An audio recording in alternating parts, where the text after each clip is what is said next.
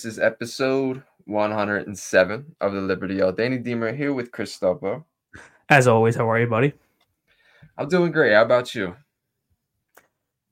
Like you just said before we hit record, put that Toronto game, that Austin Matthews, let me just take over this game, completely out of my head. And now that we're going to go back and talk about these games, I'm just kind of getting those haunting images back in my head of him just doing whatever he wants to do against us. So I'm doing okay, man. Just going with the flow of things, getting ready for some playoff hockey, you know? Hopefully. You had to know as soon as that Toronto game went to OT, it was done. Yeah, for sure. Philadelphia Flyers versus that.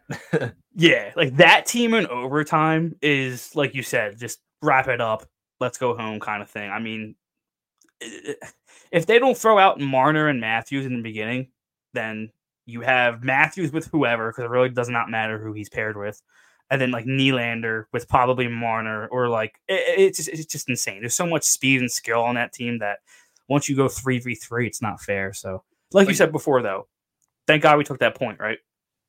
Oh my God, dude! Austin Matthews had 3 goals, even strength, or he might have one on the power, but imagine him with 3-on-3.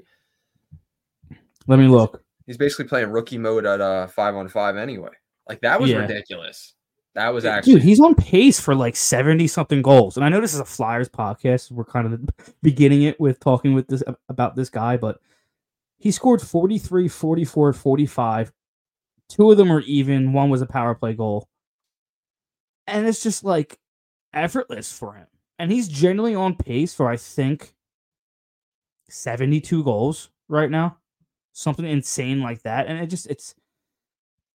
that is next level elite talent. I don't know, not everybody's going to be Austin Matthews. I mean, he's still 26 years old, which is insane. But it's actually crazy to me that he's that old. I remember when he really, because I think he would be older. Yeah, I do remember that the first game in the league, 4 goals. That was insane. He's on pace. EliteProspects.com projected 77 goals.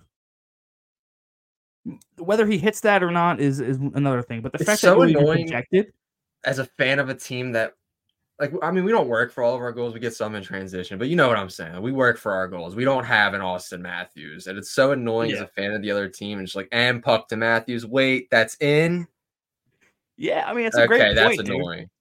Yeah, I mean we have to work so hard for our goals, and like you said, yeah, we have those transition goals and the shorthanded goals, but 70-80% of our goals are hardworking. Let's just outwork the other team. And it goes to show you how far away that we actually are when you have teams that we verse who can battle with you. Yeah. And even if they're not having their best game, they have players on that team that can just stand up and say, you know what, I'm flipping this game around. And that's what we're missing. And everyone knows it. I don't have to sit here and preach to the choir, but I feel for me personally, I get kind of a wake-up call. I'm damn.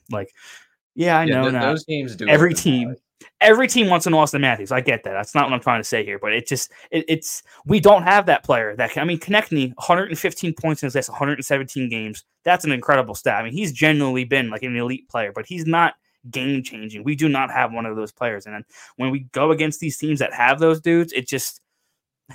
It brings me down to earth a little bit, and I know we have the Mad Russian in the wings. He's that guy. He's going to be that dude for us. But I'm excited for what's going to transpire in the next couple months. But it really does hurt sometimes, Danny, when you verse a team like that, and he does what he does. Just it can undo what you did so fast, if that makes sense.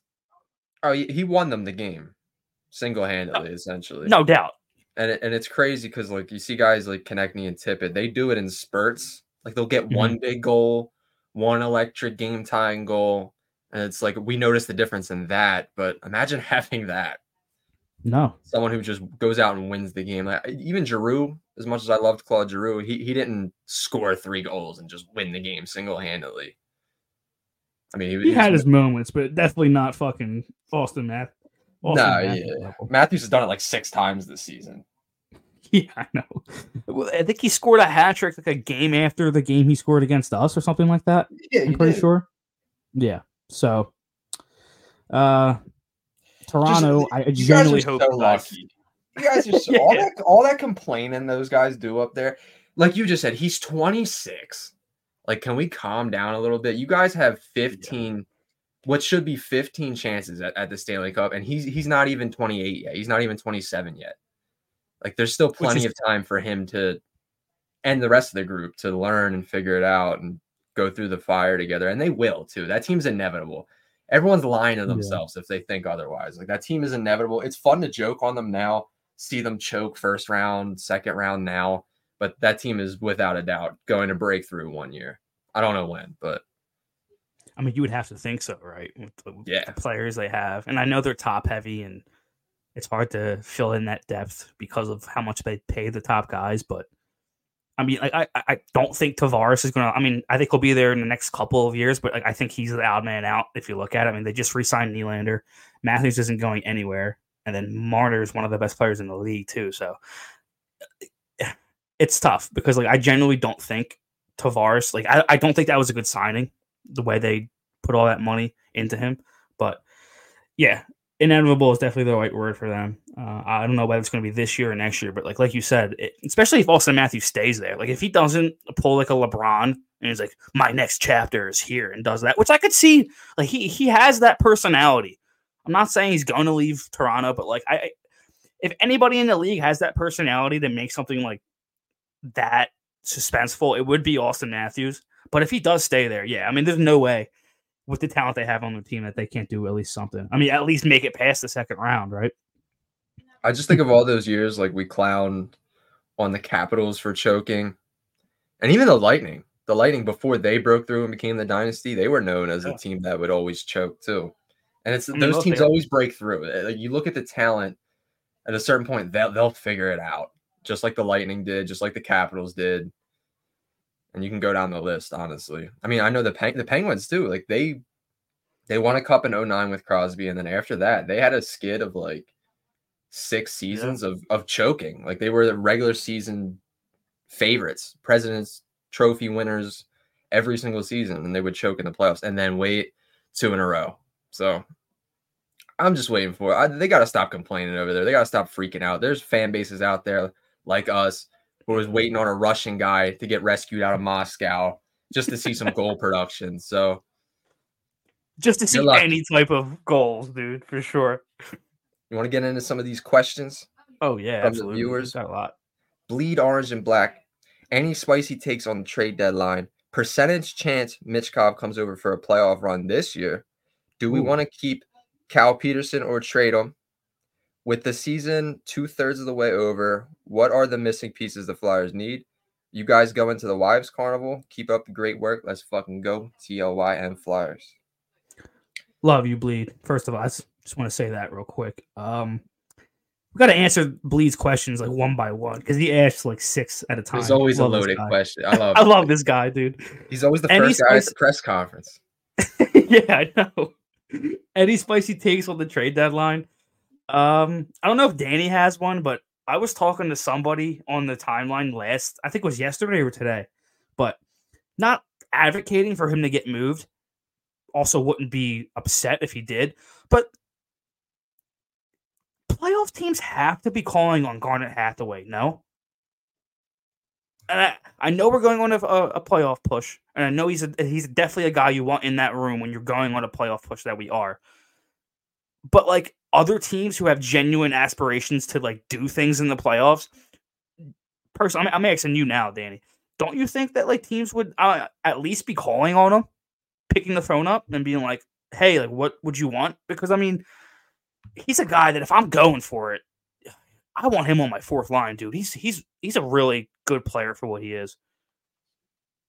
Yeah, no, actually, I agree. I think I'm surprised we haven't heard more of his name floating around, as a matter of fact, because I agree. I think he's one of those players that if you are versing him, you hate him, and if he's on your team, you actually notice what he brings to the team. Seeing him on the Flyers this year, I realize why he was the presence he was on the other Metro teams that he was on, the Capitals, Washington, how annoying he was. And it's he has brought an element to him and Delorier and among others, Paling, Lawton. Those guys do have that bottom 6 does have you can't fuck with us identity to them, and I do like that. I'm kind of going off the rails here, but I no, think, you're good. Yeah, I do agree with you though. I think the Hathaway, if you're gonna have Hathaway on Team Delorier, it makes no sense. I mean, that dude literally cannot play hockey. But going on the Hathaway thing, I kind of think it's the same idea that I have with Seeler right now. And my whole thing with Seeler is they're apparently beginning to talk about extension talks with him. And my opinion with like trading him, keeping him, blah blah blah.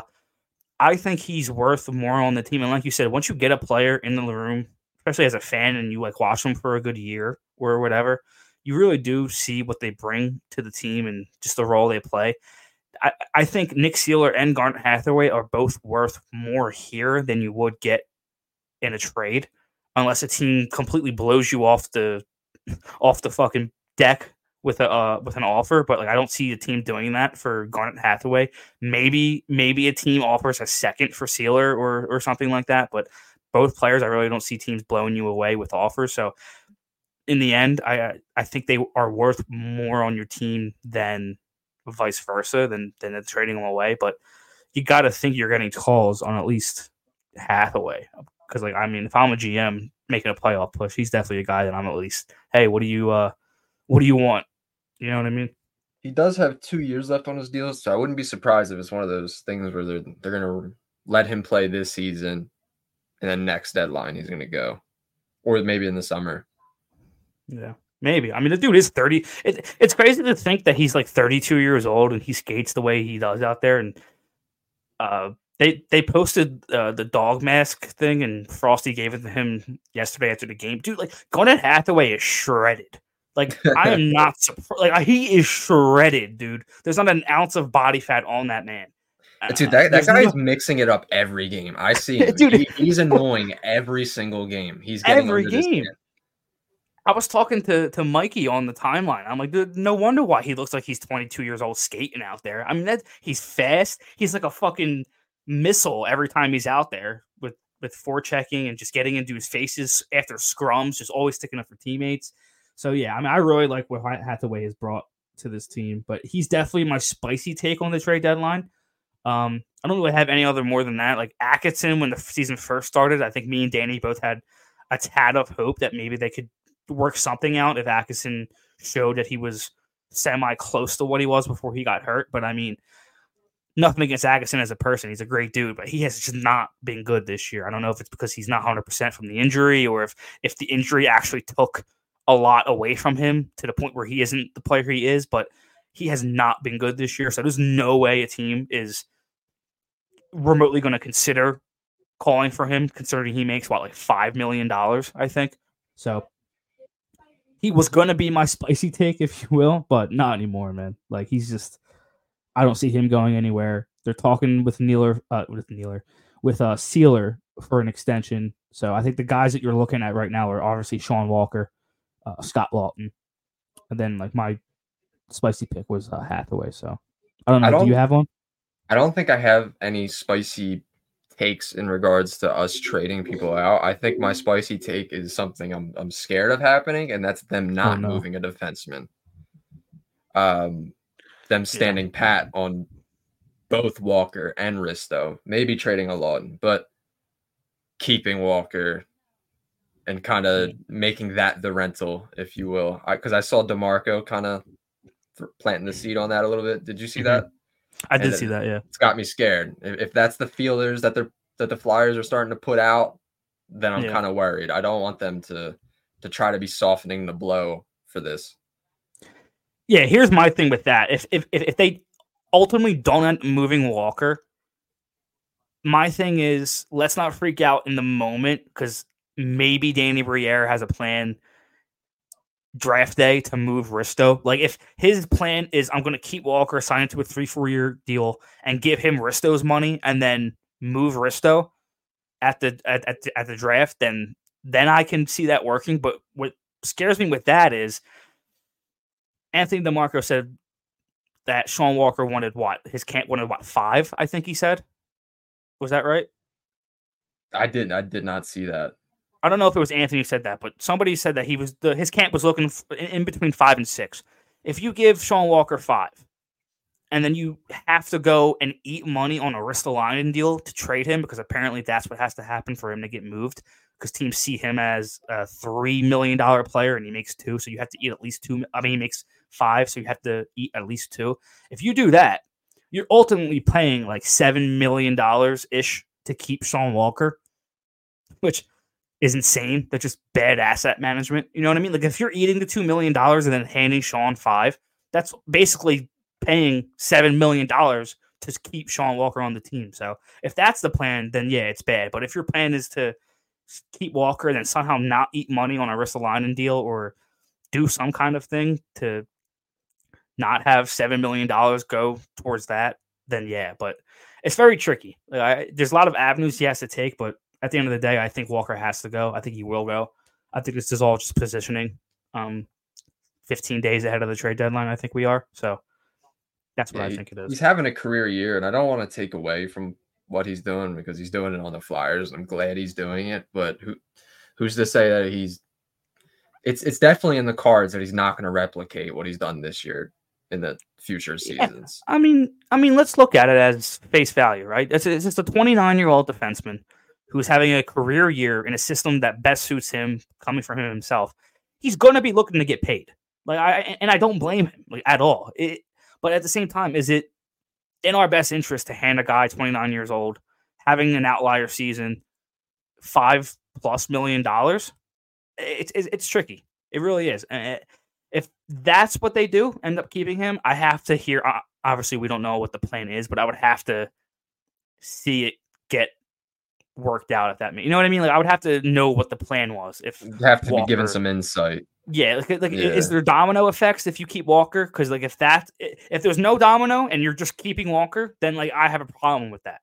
If you're keeping Walker and other things around are going to get shipped and moved and money's going to get moved around, then yeah, I mean, Sean Walker is good.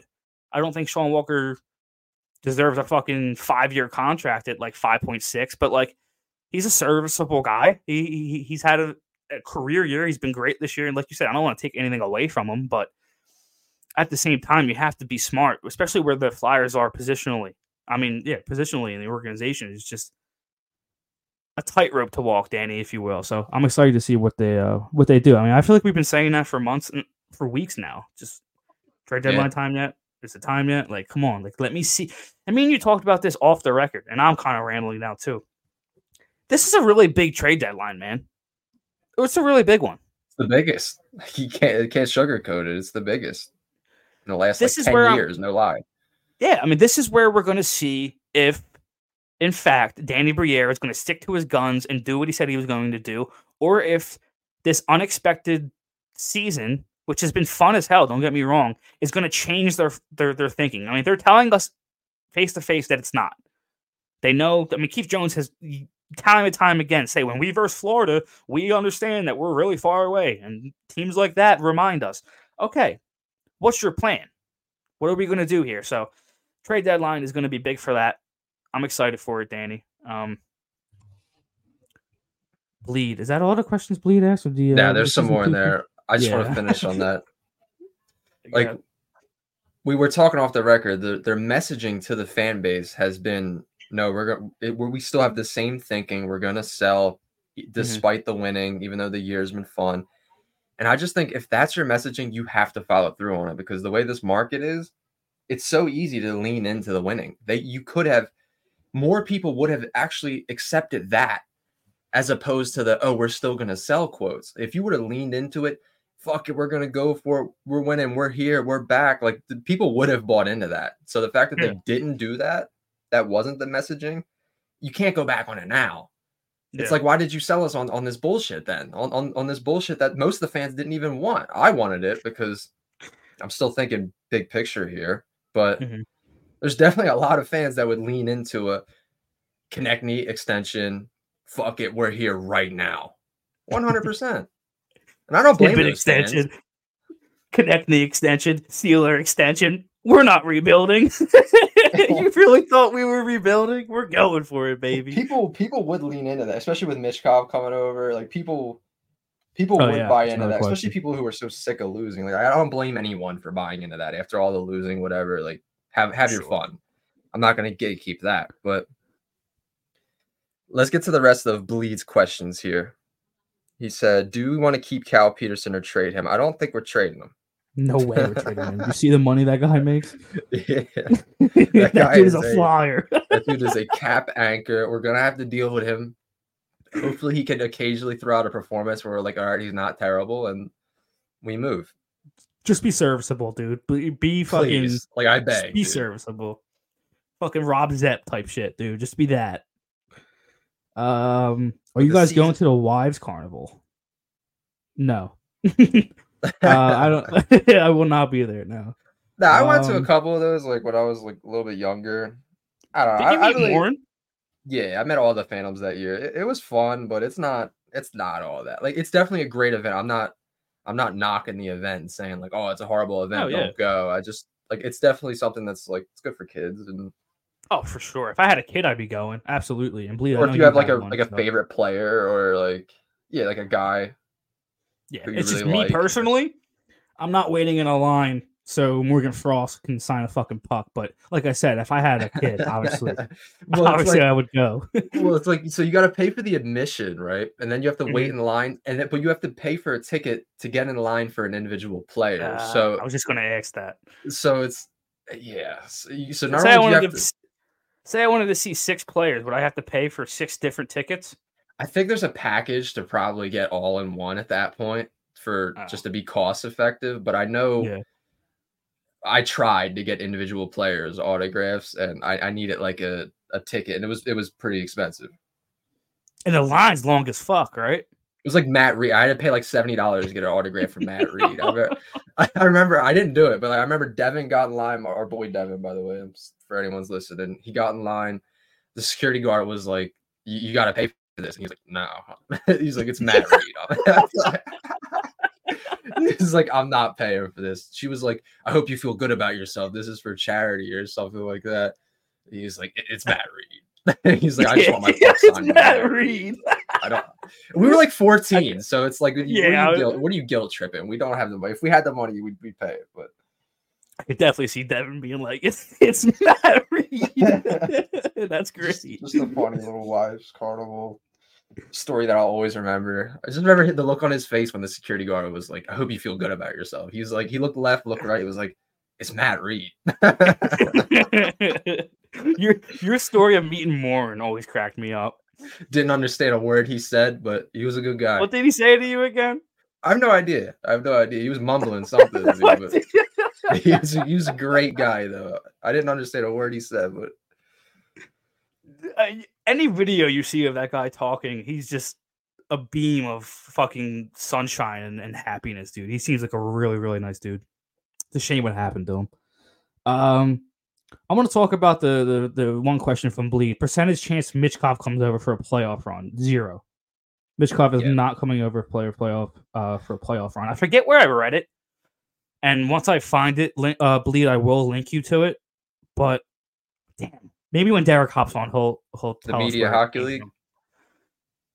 It was an interview with Michkov talking about how he's going and training like immediately after the season's over to get ready for next year's season. So like he has no intentions of like sneaking out of his contract, and his full intention is going and working out in the offseason right away. And apparently Michkov said that, like, I know the things I have to work on, I'm going to be working on them. Like, he just seems really, really ready to go. And it really seems like he wants a full KHL season where he's not dealing with pneumonia the entire time, because even though, I think he has like 38 points, 39 points in like 40 something in like 42 games. He's like really close to a point per game. But I think knowing Michkov and the way he talks, and like from that interview or whatever that was, saying that like I'm going to be training, it seems like he really, really, really wants a full healthy season to just completely decimate that league and then finally move on. Like, I think he really just wants to like put his foot into that league and just be like, fuck you, and then leave. You know what I mean? Like, I think he just wants to put like a fucking 80-point season up or some shit. So did you see he's going to play in that Media Hockey League? That was reported. It was reported this morning, like directly after the KHL season. He's joining this. It's not like some kind of officially licensed professional league, I don't think. I know Datsuk's in it. among some other retired Russian pros. Is it an actual league? What is it? Like a fucking charity game? Or yeah, it has to be some kind of like pickup chat. I'm not sure because I tried Googling it. I couldn't find much, but it's legit. I saw the rosters, saw the teams, saw the schedules, saw Matt Vey on it. So it's definitely happening. I can't find like a website. I can't find like official listing. Yeah. Is it like that 3v3 thing he did before the season started? Remember that random ass tournament he played in the beginning of the season? Yeah. For SKA, I think. I don't know if it's 3v3. No, I'm not saying 3v3. I'm just saying like that type of tournament where it's like not an official game. Yeah. But it's called the Media Hockey League. I don't think it's anything legit. You know, yeah, I don't. Yeah. MHL. It's the best. If Datsuk's in it, it's probably some kind of pickup game, some kind of Russian alumni. Wild guess. Datsuk. 46. Yeah, wild guess. Oh wait, actually, no, I'm probably underguessing it. Am I underguessing it? Let me look it up right now. 46 isn't a bit. 45. Yeah, no, you're good. Oh my god, dude, I'm like weirdly good with that shit. I don't know why. All right, let's do a penguin. Mario Lemieux. His age? Yeah, do it. 61. 58, pretty close. That's not bad. Yeah, it's not, dude. Like, is that it for Bleed? I think that's all the questions he asked. Yeah, he said, what are the missing pieces the Flyers need? But I really don't think they're going to go out and fill holes right now. So if you're talking like big picture, cool. yeah. If you're talking big picture, goal scoring, some center depth, hopefully the defenseman pans out or you get another defenseman. You know what the funny thing is, and I want to talk to you about what's up about it. You know how many years we spent like we need snipers, and like now we have all the fucking dudes who can shoot the puck, and we have like one playmaker in Frost that can actually get them the puck and like make a play. Like Frost and Konecny and Fair be like the three guys that I think of that can actually like create a play out of nowhere. I mean, Couturier, not this year. I think maybe next year he can come back and kind of redeem himself because he's been kind of non-existent offensively, but. I think it's just kind of ironic how like we spent most of our childhood and teenage years and young adult years crying for snipers, and like now, like all the Drew years basically, and now we have like Forster, Tippett, Konecny, all these Tuamala. I mean, I know Michkov, but like we don't have an actual like just elite playmaker. Now Drew is the missing piece. Drew would feast on this team. On this, it's actually funny to think about. All the years we had to watch Giroux play with NPCs, and he would have feasted on this year's team. 100%. He'd be having a great year. Especially if you add a Michkov in the next couple. Like, I'll talk to you about it. His contract isn't long with Ottawa. I think he's a UFA in like 2-3 years. Yeah. I'm pretty sure it lines up with the date that Michkov's supposed to come over, or like a year before. If it does. And he's still really good. Like, he's still a really good player. And if I wouldn't be totally against that, Danny. I really wouldn't. I know we're like just kind of reaching for straws here and we're just kind of talking, but 36 years old. What's he got right now? I think he has 50 points in 53 games. Like, the dude's still an elite producer in this league. So, I mean, I wouldn't be... Him with Michkov would be fucking amazing. Could you imagine? Finally, Danny. Finally. On a power play, Giroux is on his wall. Then opposite, he has a fucking dude. Like, not to take away from Jake Voracek. Jake Voracek was really, really good on the power play. Really, really good when he was here. But we never had somebody on the opposite wall that could take a Giroux feed and fucking wire it, dude. Like, Jake's slap shots were always like 5-hole, never leaving the ice. Always just like on the ice 5-hole. And like he was really good at producing plays on that side of the wall. But we never had a dude that could take a Giroux fucking saucer pass and go top right with it and knock the water bottle down. And if we have Michkov in a couple of years and we could possibly get like 37-year-old Giroux, I wouldn't be against it, dude. Like, I think he would still be a pretty good producer at that age. I would never be against it. Just selfishly. Selfish. Even if you like was clearly on a bit of a decline. Which he's not right now. Which he's not. I would always be in support of that just because he's my childhood favorite player. I mean, Yeah, he's got 2 years left. Him coming back, seeing all this shit this organization has went through the last couple of years, and then him leaving, like I said, that's my childhood favorite player. Him leaving kind of rips the Band-Aid off, and it's like, all right, I need new people on this team that I really like and root for.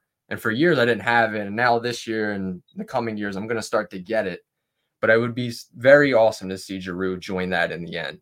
The Flyers finally build that team that made me like, I'm fully invested. I love these guys. I root for them, and I'm a grown ass man, and I love these fucking guys. And Giroux then joins that team. That's my favorite sports team of all time. Win or lose, I'm riding with them till they're eliminated. 100%. That would be pretty poetic, wouldn't it? Like, he's here for all those years, and they refuse to put a team around him. He leaves that broken franchise, and while he's gone, that broken franchise fixes itself and becomes the fucking franchise that we all want it to be, and then he comes back when we're fixed. That would be poetic as fuck, dude. Like, okay, you guys ready to go now? Like, dude, that's got me fired up thinking that's about it. That's hype video material, 100%, dude. Are you kidding me? Kind of like, yeah, dude. That's kind of like a telling your, I mean, not personally, but like saying to an ex, like, fix yourself, and then I'll come back. You know what I mean? Like, yeah, fucking do you, and I'll come back in a couple years, and maybe we can do this thing. And it's kind of like, yeah, dude, that gets me hyped. Definitely fucking insane hype video. What if that team went on a run? Like, could you imagine like the fever dream that would be, like the rush that would be insane. It would. I couldn't even picture it, dude. I honestly just want to see a Flyers team make a fucking playoff run that isn't in a bubble. Like, I don't give a fuck about that bubble. I really don't. It was a fun time. Like, I enjoyed having you guys over almost every day. Don't get me wrong, but like, playoff hockey is playoff hockey because of the atmosphere that it brings, and that didn't have it. And even if we get it this year, even like a nice little, like, let's take Carolina to 6 games or 7 games or something. Like, I don't have to go to the second round this year. But if they can make a playoff push, which I'm not against at this point, and it's probably going to happen if they continue with what they're doing and get solid goaltending from Sam, I'm here for it. Like, I really am. And I want a deep playoff run in that building. I have not seen a playoff game in that building since Sean Couturier like tore his MCL and still had like 4 points against the Penguins.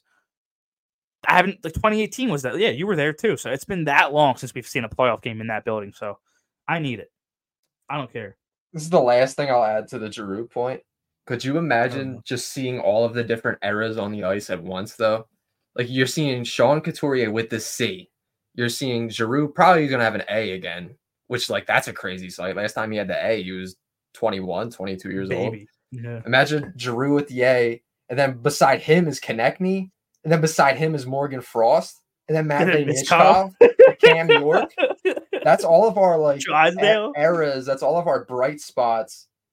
All the players that we've waited for years all culminated into one fucking team that's going on a run. That would be something I could root for so much, dude. You heard it here first, everybody. Come back in 2 years. Clip this. The Flyers will be adding Claude Giroux and going on an insane playoff run in 2-3 years. Mark it the fuck down. I don't care. Giroux sets up Frost for a playoff goal. After all those years of them not putting them on the same line together. I know. We saw him, Giroux, and Konecny on a line for like a game, and they like destroyed the fucking Hurricanes, and then we never saw 5 total points. Oh man, that was a good game too. Andrew, we have been scouting the Manitoba Moose heavily recently. If taking Schmidt's $5.9 million salary is thrown to maximize return, what do you think we could get / would want to get from them for Walker or whoever else? Is it Chabrikov, Lucius Patrick enough to make that salary back? Ooh. Lucius would be fucking... Like, Winnipeg has so many prospects, dude. Like, me, Zach, and Derek were talking about. Like, it's Chad Lucius. Who else they have? Brad Lambert, McGroarty, a couple other guys. Danny Stahl, while I go and look for those guys. I'll just say it blows my mind that the Jets' peak of the last 10 years has been one Western Conference final appearance. Like, that's ridiculous. The amount of talent that they've had on the current roster and in the pipeline for the last decade. and that's the amount of success that they've had, I'd be sick as a fan over there. I'm not going to lie to you. Like, they've had dudes, and they still have dudes coming, and they've traded off dudes too, and have still been good. And they still can't put it all together. Their goaltending is insane. They still one of the best goaltenders in the league. I mean, Danny, what have I been saying for the last 2-3 years on this podcast about them? Like, I'm waiting for it. I'm waiting for the blow up. I'm waiting for them to blow it up. Like, I've been saying that for years, and they're finally having a really, really good season. But I mean, I feel like this has happened before with them. Like, really good regular seasons and then just die in the playoffs. So yeah, they better do something in the playoffs this year. If they fold in the playoffs again, it's like, what the fuck, dude? This team pisses me off, and I'm not even a fan of them. They got to do something. Trade deadline, and I really do think a Lawton Walker would be nice. And this is a really good question. It's a really good question because I think taking Schmidt's 5.9, is it 5.9? I don't know, is that much. Taking his 5 point whatever is definitely, I mean, we would definitely be able, because we have money to mess around with now. We have money, and it would definitely be a smart thing for Danny to do to take on that contract. I think it's only for a year or two more, and then maybe get a guy back like a Cole, because Winnipeg can afford to give up a good prospect. I'm not saying they're going to give up Perfetti, which is not going to happen, but maybe a Colby Barlow, a Rucker McGroarty, a Brad Lambert, who, I mean, I've loved coming out of 2020, that draft. Chaz Lucius. I mean, there's a ton of prospects on this team. Vili, Thank's going to destroy me on this one. I'm not even going to pronounce it. He's a defenseman, Heinola. He's a really good prospect. I don't know how to say his name now, but like, regardless, like, they have the ammo to not maybe give up a pick, which, I mean, I'm pretty sure they don't have I don't think they have a first round this year, but they have the prospect firepower, especially offensively, because we just traded Cutter. So I think that's where we would be looking ultimately to possibly send us a Colby Barlow, which would be awesome. He's a pure sniper guy, can put the puck in the back of the net. So they can do that. Especially if they do figure it out this season. If they click this season and put together a run where they're like, dude, we are close. We just need X, Y, and Z, and we're over the hump. There's definitely room there. Yeah, for sure. I mean, Schmidt's 5.9 was 5.9. Damn. For another year. So for one more year, you'd be taking on a 5.9 million, which we have that money to do that.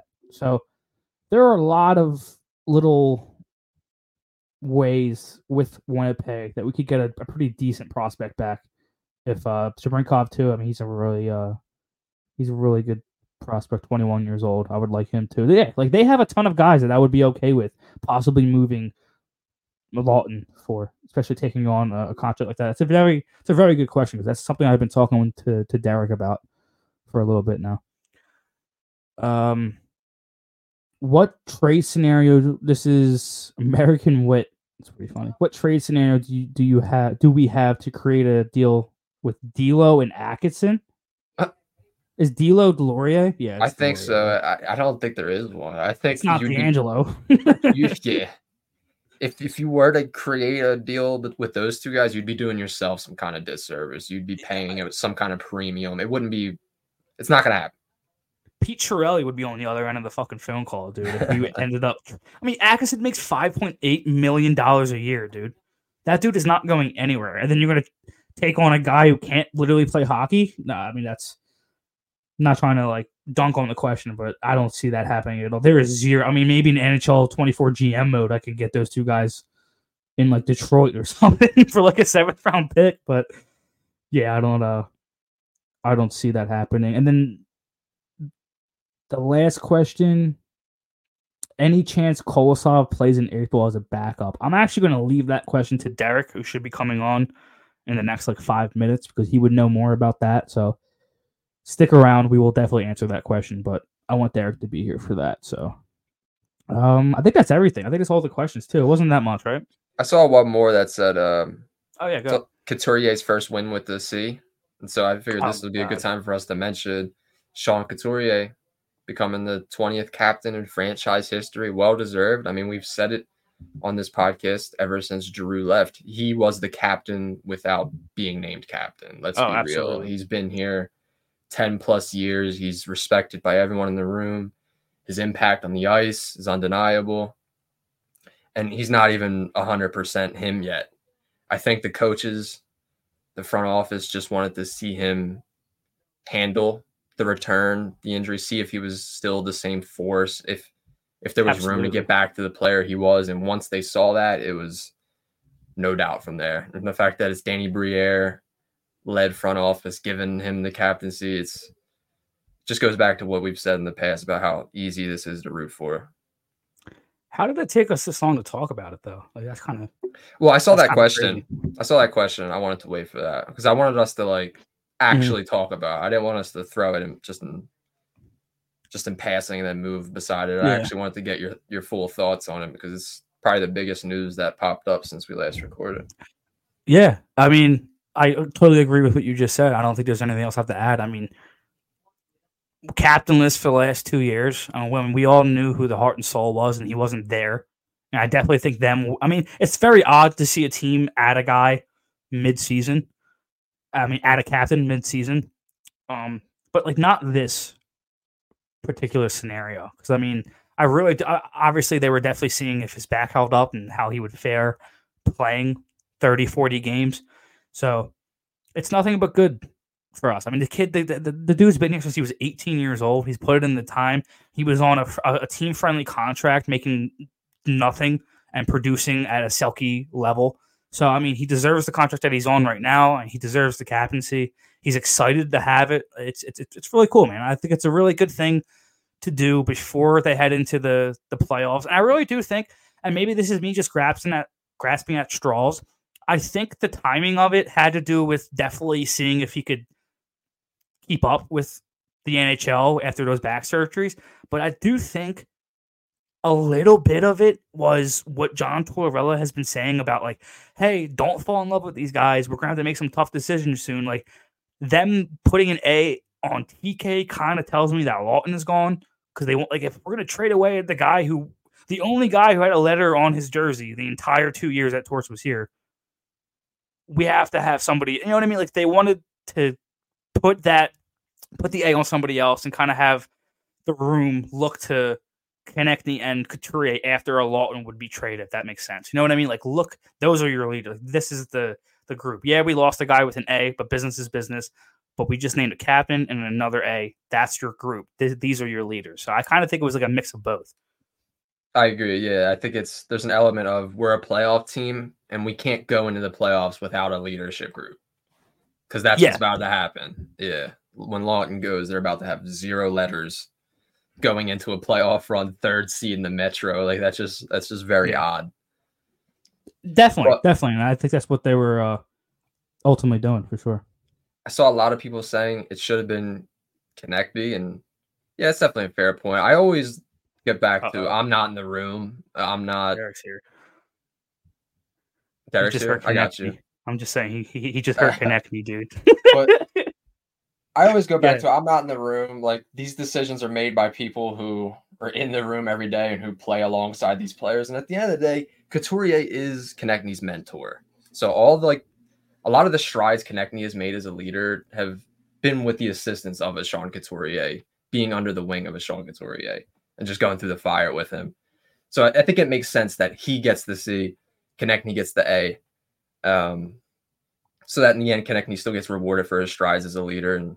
But at the end of the day, Couturier was a big part of Konecny's growth. He is his mentor. So, I mean, look at TK and Hayes both getting benched last year, and both guys went opposite directions. You know what I mean? Like, Hayes ultimately gets traded for a fucking bag of pucks, and then Konecny is 115 games in the last 115 points in his last 117 games, and is handed the A. So it's pretty cool to see how those players both kind of went their separate ways after both being benched by Tortorella in the beginning of the season. So very cool.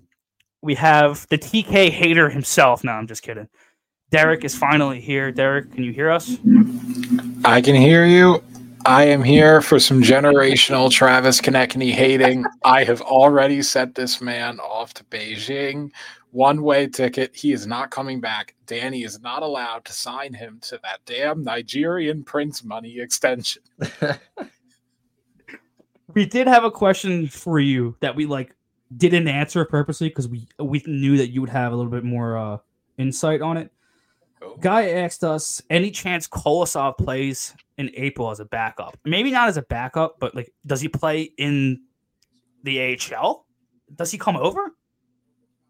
I am pretty sure he comes over. He probably plays in the AHL. I don't think they're playing him in the NHL this early. I mean, the earliest I think they'd play him in the NHL is the beginning of next year. But this year, I don't think they're saying, yo, kid, welcome from North America, 22 years old. Let's get you in the playoff hunt. Like, I don't think we're looking at that kind of situation. That seems a bit ambitious. But AHL, for sure. That would be cool. Especially, are the Phantoms in a playoff spot? I don't know the last time I checked this. I'm pretty sure they're not. I'm pretty sure their record is terrible. But at the same time, isn't the AHL like playoff format ridiculous? Like everybody gets in or something like that? Or is that just the COVID year? I'm pretty sure it's wonky. I mean, I remember the Phantoms were kind of mid as hell last year, and they got in, and I didn't really expect them to. So, they're mid as hell again. Why wouldn't they get in? They are 13th in their conference that has 15 teams. So they are the 6th worst team in the league. 9th worst team in the AHL. So if they make the playoffs, the AHL has a terrible playoff format. So definitely not going to see any playoff time. So maybe he'll see a little bit of regular season AHL time and then go into camp next year competing for an AHL spot. Does that make sense? I think that's the hope. I think he comes in, gets a couple AHL games this year, and then maybe comes into camp next year. We'll see what he looks like. He's probably the AHL starter next year. If I had to guess, he's going to be their workhorse. They don't really have a goalie now that we took Harrison, huh? I mean, they have Sandstrom, so they don't really have a goalie now that we took Harrison.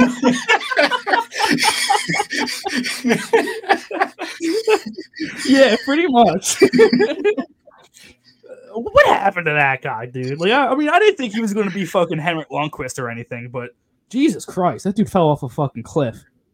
Parker, I don't know how to say this dude's last name. Parker Gagan? I don't know what the hell is. I've never heard of this guy. He's apparently on the roster. Him and Felix are the two goalies. I have not watched a lot of Phantoms games this year. I'm not going to lie. All I know is they get pasted every night at even strength, and they hope that Samu Tumala and Bobby Brink or McDavid and Draisaitl on the power play. But speaking of Tuamala, I mean, Danny, we can talk about him real quick because we did want to get into a little bit of prospect talk. Tuamala is second on the team in points, 37 points in 47 games, 13 goals, 24 assists. Pretty sure he's second on the team in goals behind Lysell, who is playing cardio. He's doing cardio in the AHL. I mean, the NHL right now. That's if they let him. Yeah, that's if he's fucking playing. Dude, like, I was thinking about it. He was in the pictures. I mean, I know it's a business and whatever happens, but he was in the pictures for the Stadium Series game, and he just ultimately did not play. I mean, that would suck. Like, you suited up, put all your pads on, taking pictures, and then, like, coach is like, yeah, dude, you're not playing in this game. And I'm like, fuck, what the hell? You'd rather run 7 defensemen than play me? I'm like, can I go back to the fucking Phantoms? Like, what the fuck?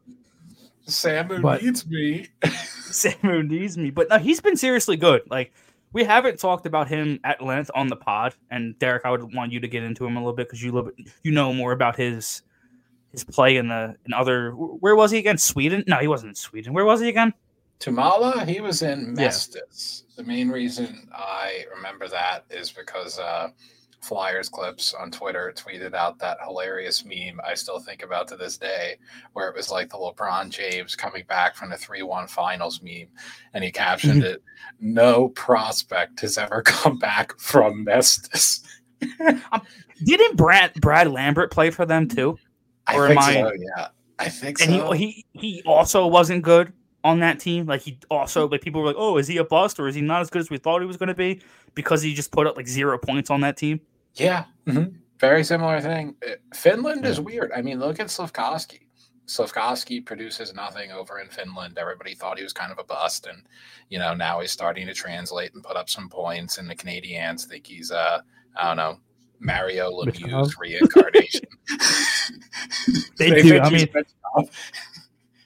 I love Habs fan. Like they're passionate as fuck. But I've seen some things from that side of Twitter, and I'm just like, I holy hate fuck. Habs fans. No, do not tell me you love Habs fans, dude. They are. I like the Something else. Haberden, the guy on Twitter. He's cool. Other than that, yeah, that guy's crazy fun. things. That guy's fun. He is like, honestly, he's carrying the Habs fan base. He's like LeBron and Kyrie for the meme. A little bit. He's definitely a cool dude. I also do want to get into a little bit of Jamie Drydale. He's a guy that obviously we just traded for him. Derek, you just wrote an awesome blog about him. So if you want to kind of elaborate and plug that blog, you totally can. Absolutely. So definitely go on the website, go on Twitter, go on any other social media network that we have that we put things on, and you will find an article looking into Jamie Drydale in his first 14 games as a Flyer. Really, I'd say the premise is just kind of looking into what's going on. Like you saw Jay Fresh tweeted last night, hey, let me go check in on a trade. And it felt a little bit donkey because he kind of pointed out that Drysdale has like a 40% expected goal share, and he's getting outscored at 5-on-5 to the tune of 87,000 to 2 or whatever nonsense it is. And I kind of said, okay, those are the numbers. They're absolutely horrific. Why is it happening? Fortunately, I had kind of already planned to write this article. This just gave me a different springboard, if you will. But really, I'd say Drysdale has shown flashes of what he can be, but the flashes are not coming in the same volume that they would if he were playing on a team that got him the puck in the offensive zone with space to create. They really don't do that. Like, expected goal stuff really isn't as complicated as people make it think, right? So if I'm Jamie Drysdale and all I do in the offensive zone is watch my forward cycle it down low and turn the puck over, and all of a sudden I'm defending a rush again, that's all I do. Well, chances are I'm not going to be on the ice for a whole lot of expected goals for, right? Because we're never putting a puck on the net. Yeah, okay. So kind of screwed there. And then since we're turning the puck over all the time in a way that I have no control over, then I have to defend 25 rushes a game. Oh, guess what my weakness is right now? I don't really know how to defend rushes yet. Oh, shit. So this just went from bad to worse. Yeah. Whereas if we were a different team, and I don't mean a better team per se, I literally just mean like a different team that did not have this dearth of playmaking talent and had guys who could actually get the puck up to the point so he could cook a little bit, I think you'd see him doing that, like that play in Chicago, that activation off the blue line. Like you would see him doing that 5 times a game and creating all these chances, and all of a sudden it'll be like, oh yeah, well, Jamie has some struggles defensively, but look at this elite offensive results. Except he doesn't have the opportunity to do that here. And I think that's one of the problems I've noticed. And that has nothing to do with Jamie. Like, Jamie could be Cale Makar, and he would still suffer the same issue. Yeah. So I would love to see his expected goals for when he's on the ice with Frost, because I feel like when Frost's line is on with him, those two feed off each other. I always feel like Frost finds him with the puck and lets Jamie do his thing even if it isn't on the power play. Is that possible? Yeah. 1 second. I know, because I know me and Danny, I think was it me and you talking about him and Drysdale together, Frosty and Drysdale?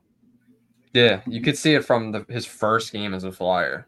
Yeah, that connection is going to work. Those guys kind of, I don't want to say like think the game the same, because I think that's just like a lazy way to look at it. They're just both good at creating and working off the space.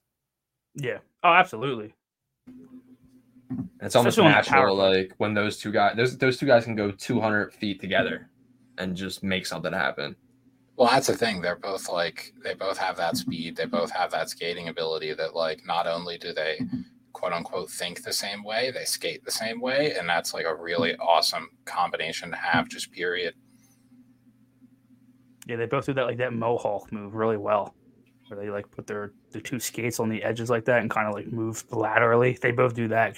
Like Jamie does that, and like drives downward, and it's really fucking like weird to see when he does it, but it's so like elegant that it's fucking beautiful. You kind of have like your jaw dropped. You're like, oh my god. I don't know how he pulls it off. It's crazy. I don't know if anybody in the league does it quite the same way that he does it. And I'm not saying he's the best skater in the league, but I just don't know where else people do this. I mean, I have to actually. What other defenseman? I know he's only 21. I'm not calling him the best defenseman in the league. But like, what other defenseman skates like him? Like, I'm trying to think. Like That's Brock good. Faber probably He's got does. so much style when he skates. Yeah, that's the best way I could describe it. Effortless. It's effortless. He's doing like little spin moves to get back to his spot, even off the puck. Like he's just like spinning, and just like that, he's right back in his spot, and he just makes it look pretty. The only comps I have for you are truly egregious, and people are going to want to throw me off the internet because skating wise, though, we're not talking about player wise. Exactly, but skating. Like the comps. If we're opening this up past defensemen, I think there's a lot of Kaprizov in there in the way he skates. Ooh, I like that. I like that a lot. Yeah, there's a lot because Kaprizov uses that Mohawk move, as well as anybody in the league. He has, so does Michkov. Yes. Oh yeah. That's interesting. I like that. But like you said, we would definitely see more of that ozone activation if they, I don't know, got the puck up to the point more than they do. They love just losing board battles and just ending. It's usually only the fucking. I mean, the Paling line was pretty good last night, but it's usually the Frost line can create offense while in the zone. Like I always talk about, like, yeah, they're a really good rush team, but once they're in the zone and try to make plays off the wall, it doesn't happen. The play dies 8 times out of 10. So they just that's something that, that's going to worry me in the playoffs. Like I'm not saying, oh, they're not going to go on a playoff run and go to the cup. Obviously, that's not going to happen. But like, yeah, it's going to get exposed in the playoffs. If you know what I mean. They cannot create offense once they're in. I kind of think this team gets a little bit exposed in the playoffs. I'm not going to lie. It's not a surprise. Sound super depressing about it, but yeah. It's not a surprise, though. Yeah. I think the surprise would be if they just start turning up in the playoffs and actually like take it to a Carolina. I feel like that would surprise me more. I agree. I think they do, to a point, get exposed, especially with the goaltending. Like, how much can we trust Sam Ersson in the playoffs? That remains to be seen. Some exposing could be going down here. I will say, is it really exposing if we already know what's going to happen? So, Nah, it's house money anyway. So it's like, yeah, maybe that's our. Like, we're just happy to be here. I will say this: Islanders regulation loss, Devils regulation loss. I think there was another one too. Nope, I think that was it actually, because the Penguins won. The Devils smacked. The Devils, man. Their only notable win recently was the Stadium Series. Yeah. And that wasn't even notable because we didn't even fucking play well. Yeah, I know. You can see that was a good game, and they took it to us, and just, hey, tip my cap to you. But the Flyers came out looking. I mean, I did miss the first 5 minutes, but they came out looking like shit from what I heard from people talking about me. Hockey. I mean, it's not even hockey because it implies that, like, both teams were making plays up and down the ice and nobody was playing defense. Nah, it was the Devils were making plays up and down the ice, and the Flyers were attempting to make plays up and down the ice until they realized they can't do that. And then, more Devils plays. There was another question from Alex Walsh, Danny. And I want to hear your thoughts first, and then Derek, I definitely want to hear yours on this because we already talked about this. Alex Walsh saw today Ottawa might move Norris. They're also one of the teams looking to fix their culture and add a guy like Lawton. Would you want Philly to be in on that type of deal, or not a big fan of Morris? Danny? Yeah, I would like to be in. Yeah, for sure. I think Ottawa's actually – we were talking about this on the last podcast. Ottawa's one of those destinations that – I mean, I don't know if they do now, but they thought that they were going to be better than they are. So maybe, definitely. I mean, would Lawton get that done though? I don't think it would. No, I mean, he's 24. Yeah, wouldn't that be more in the realm of like how we talked about episode about the Konecny sign and trade thing? Wouldn't that be more in that realm than a Lawton? Or am I? Yeah, I think this is a weird spot where, as much as I want to trade Konecny before we give him Nigerian Prince money, Oh no, I don't know if I want to trade him for Josh Norris. I'm not sure I'm that enamored with Josh Norris's game. absolutely not.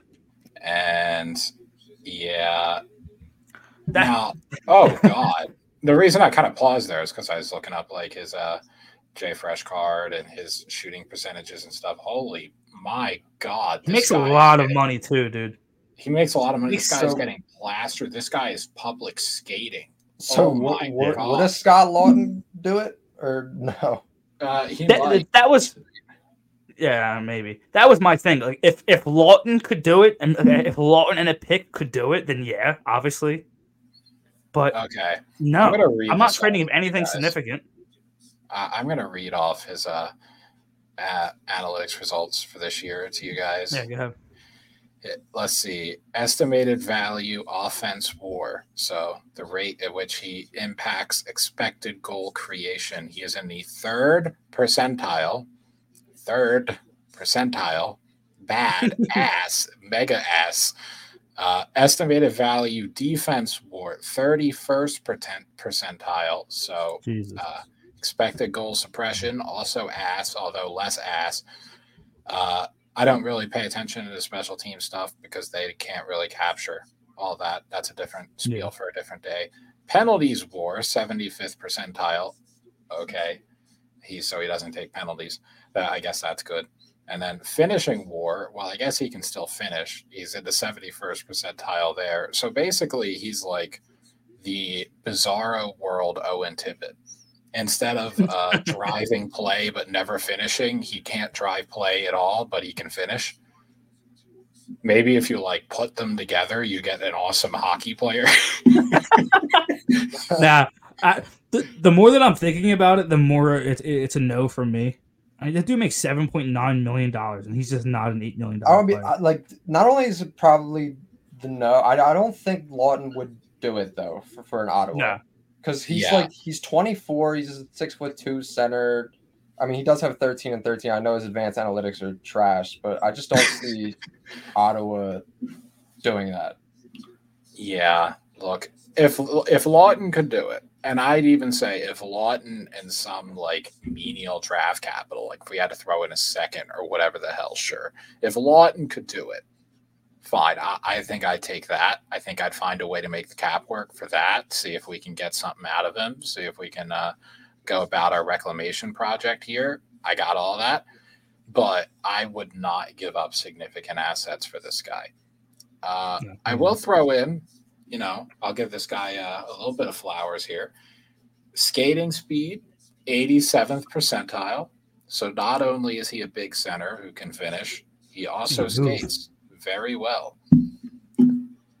So some GM is going to fucking give up paradise for his ass.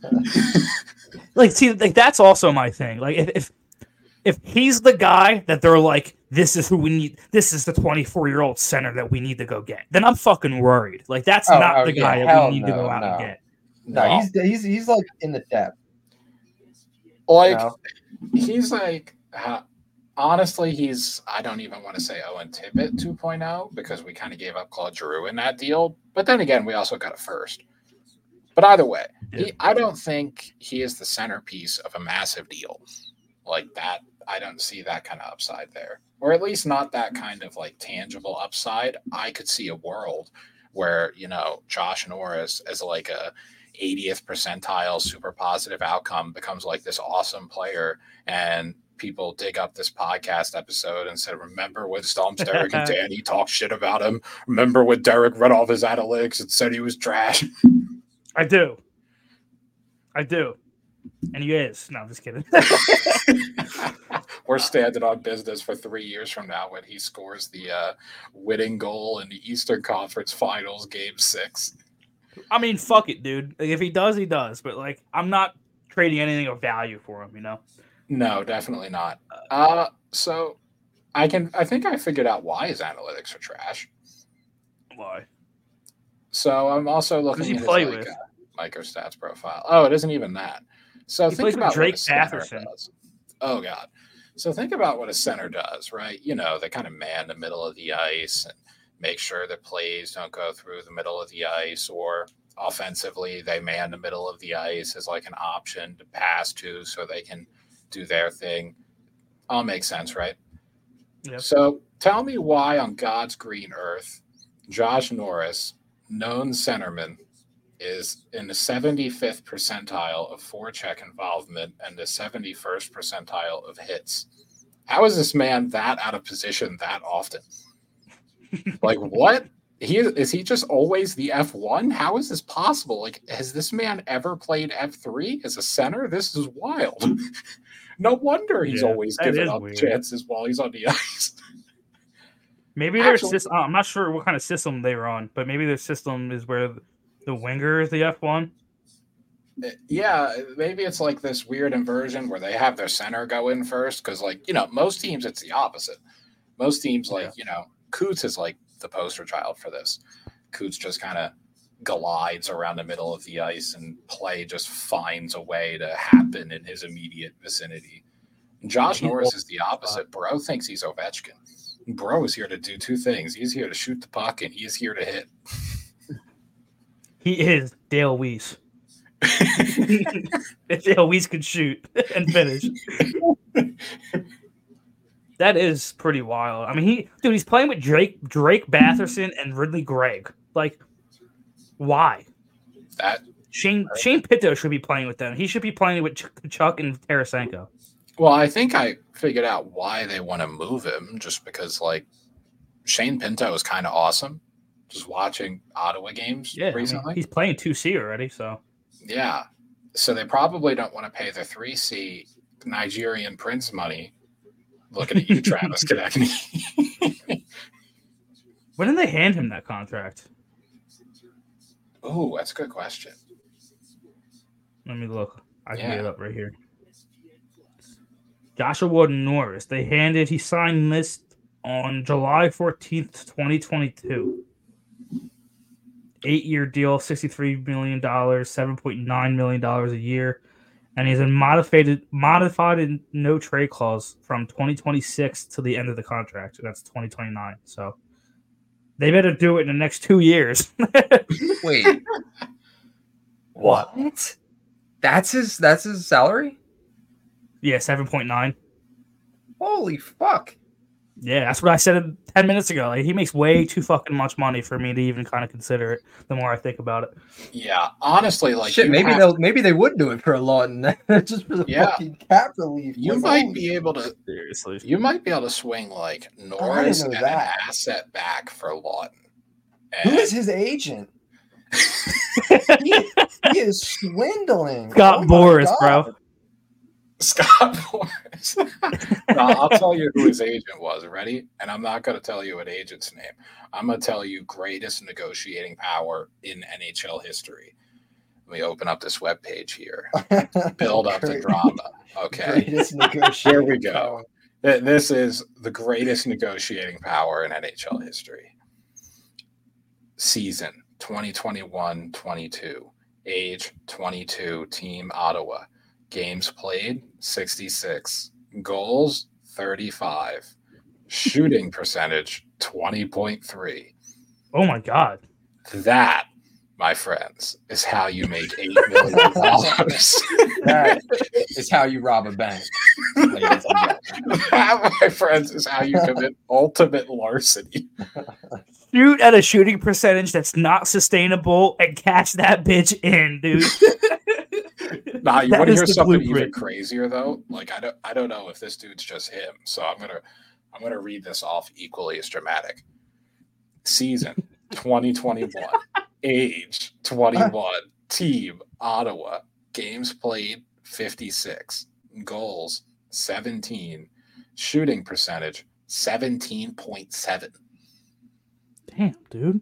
So for 2 straight years, he had a combined shooting percentage. This is over 122 games of 19.4%. Yeah, that'll do it. I mean, you go to the contract, the contract negotiation table with that. Especially, I mean, the goal total. You said 30 goals the 1 year. 35 goals in 66 games, and he was like 22, 23 years old when he cashed that in. So, I mean, good for him, dude. Yeah. They might honestly give us a first just to take on that contract. Dude, it's crazy that they gave him that contract. At how old was he when he got it? 23?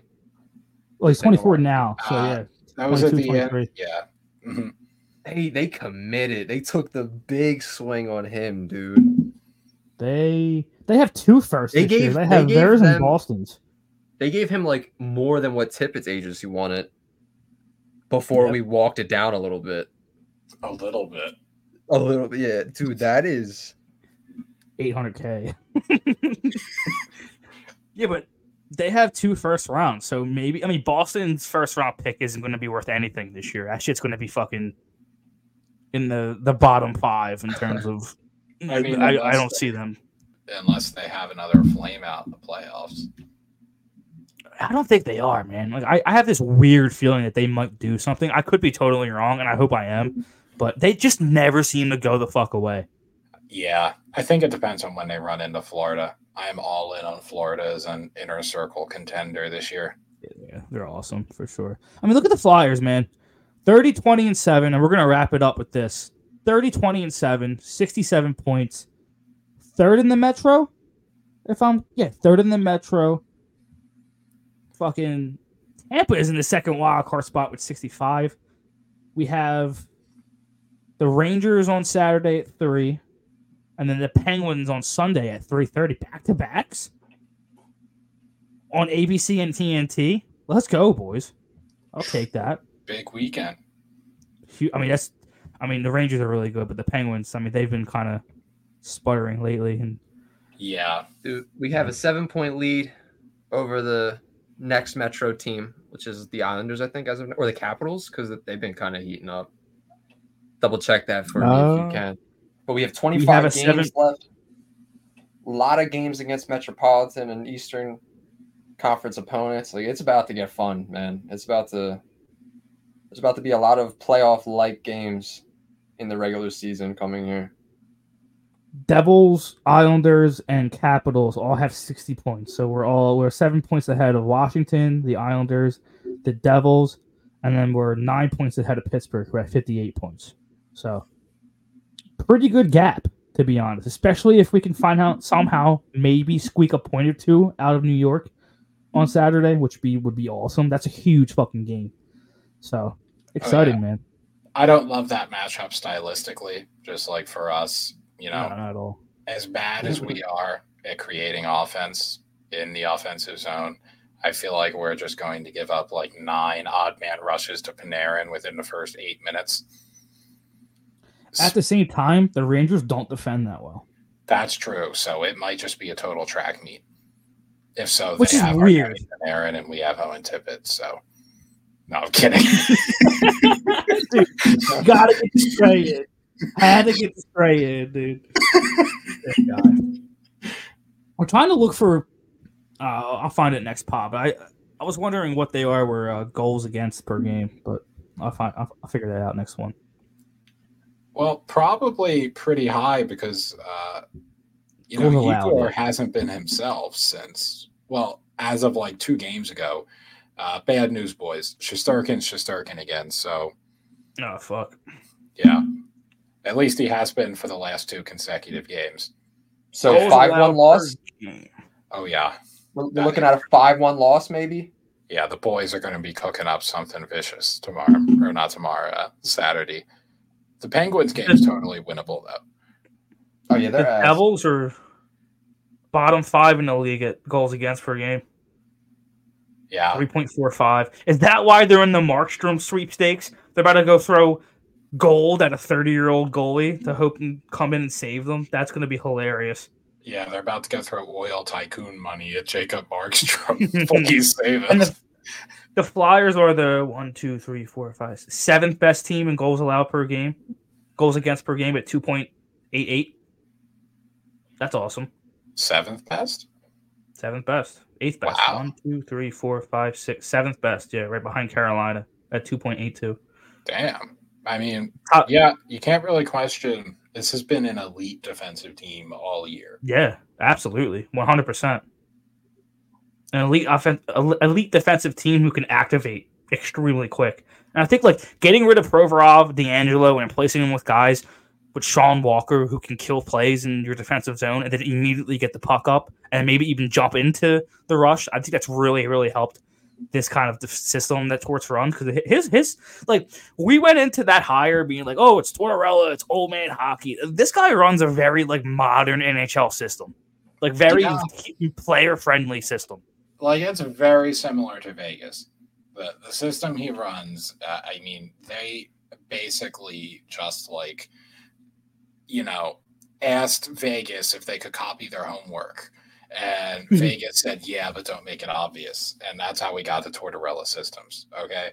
Like it's defensively oriented. Yes, but it's defensively oriented in a very modern way where the whole point of playing defense is to get transition opportunities. And it would be nice if we could turn those transition opportunities into subsequent offensive zone time and more opportunities after that. But that is just not at the level we're at yet. I think that's the next level. But actually, that's going to be really interesting, is getting to that next level, because it's going to take a lot of creativity. And judging by Danny Briere, it's going to take a lot of trade requests. Oh my god! I can't wait for him to make a trade that isn't a trade request, just so I could just text you and be like, "Fuck you, dude." Just see this shit. Dan, do you hear what he's saying about our GM? It's a legacy masterclass game of hating right here. Just insane. Are we sure this kid's a Flyer fan? It's Game 7. It's like the Giroux game against the Penguins. This is Flyers Penguins Game 6, dude. 2012. We have reached that level of hating. 6 points hating masterclass. All right, Danny, I think that's enough. Our 17-minute. Yep.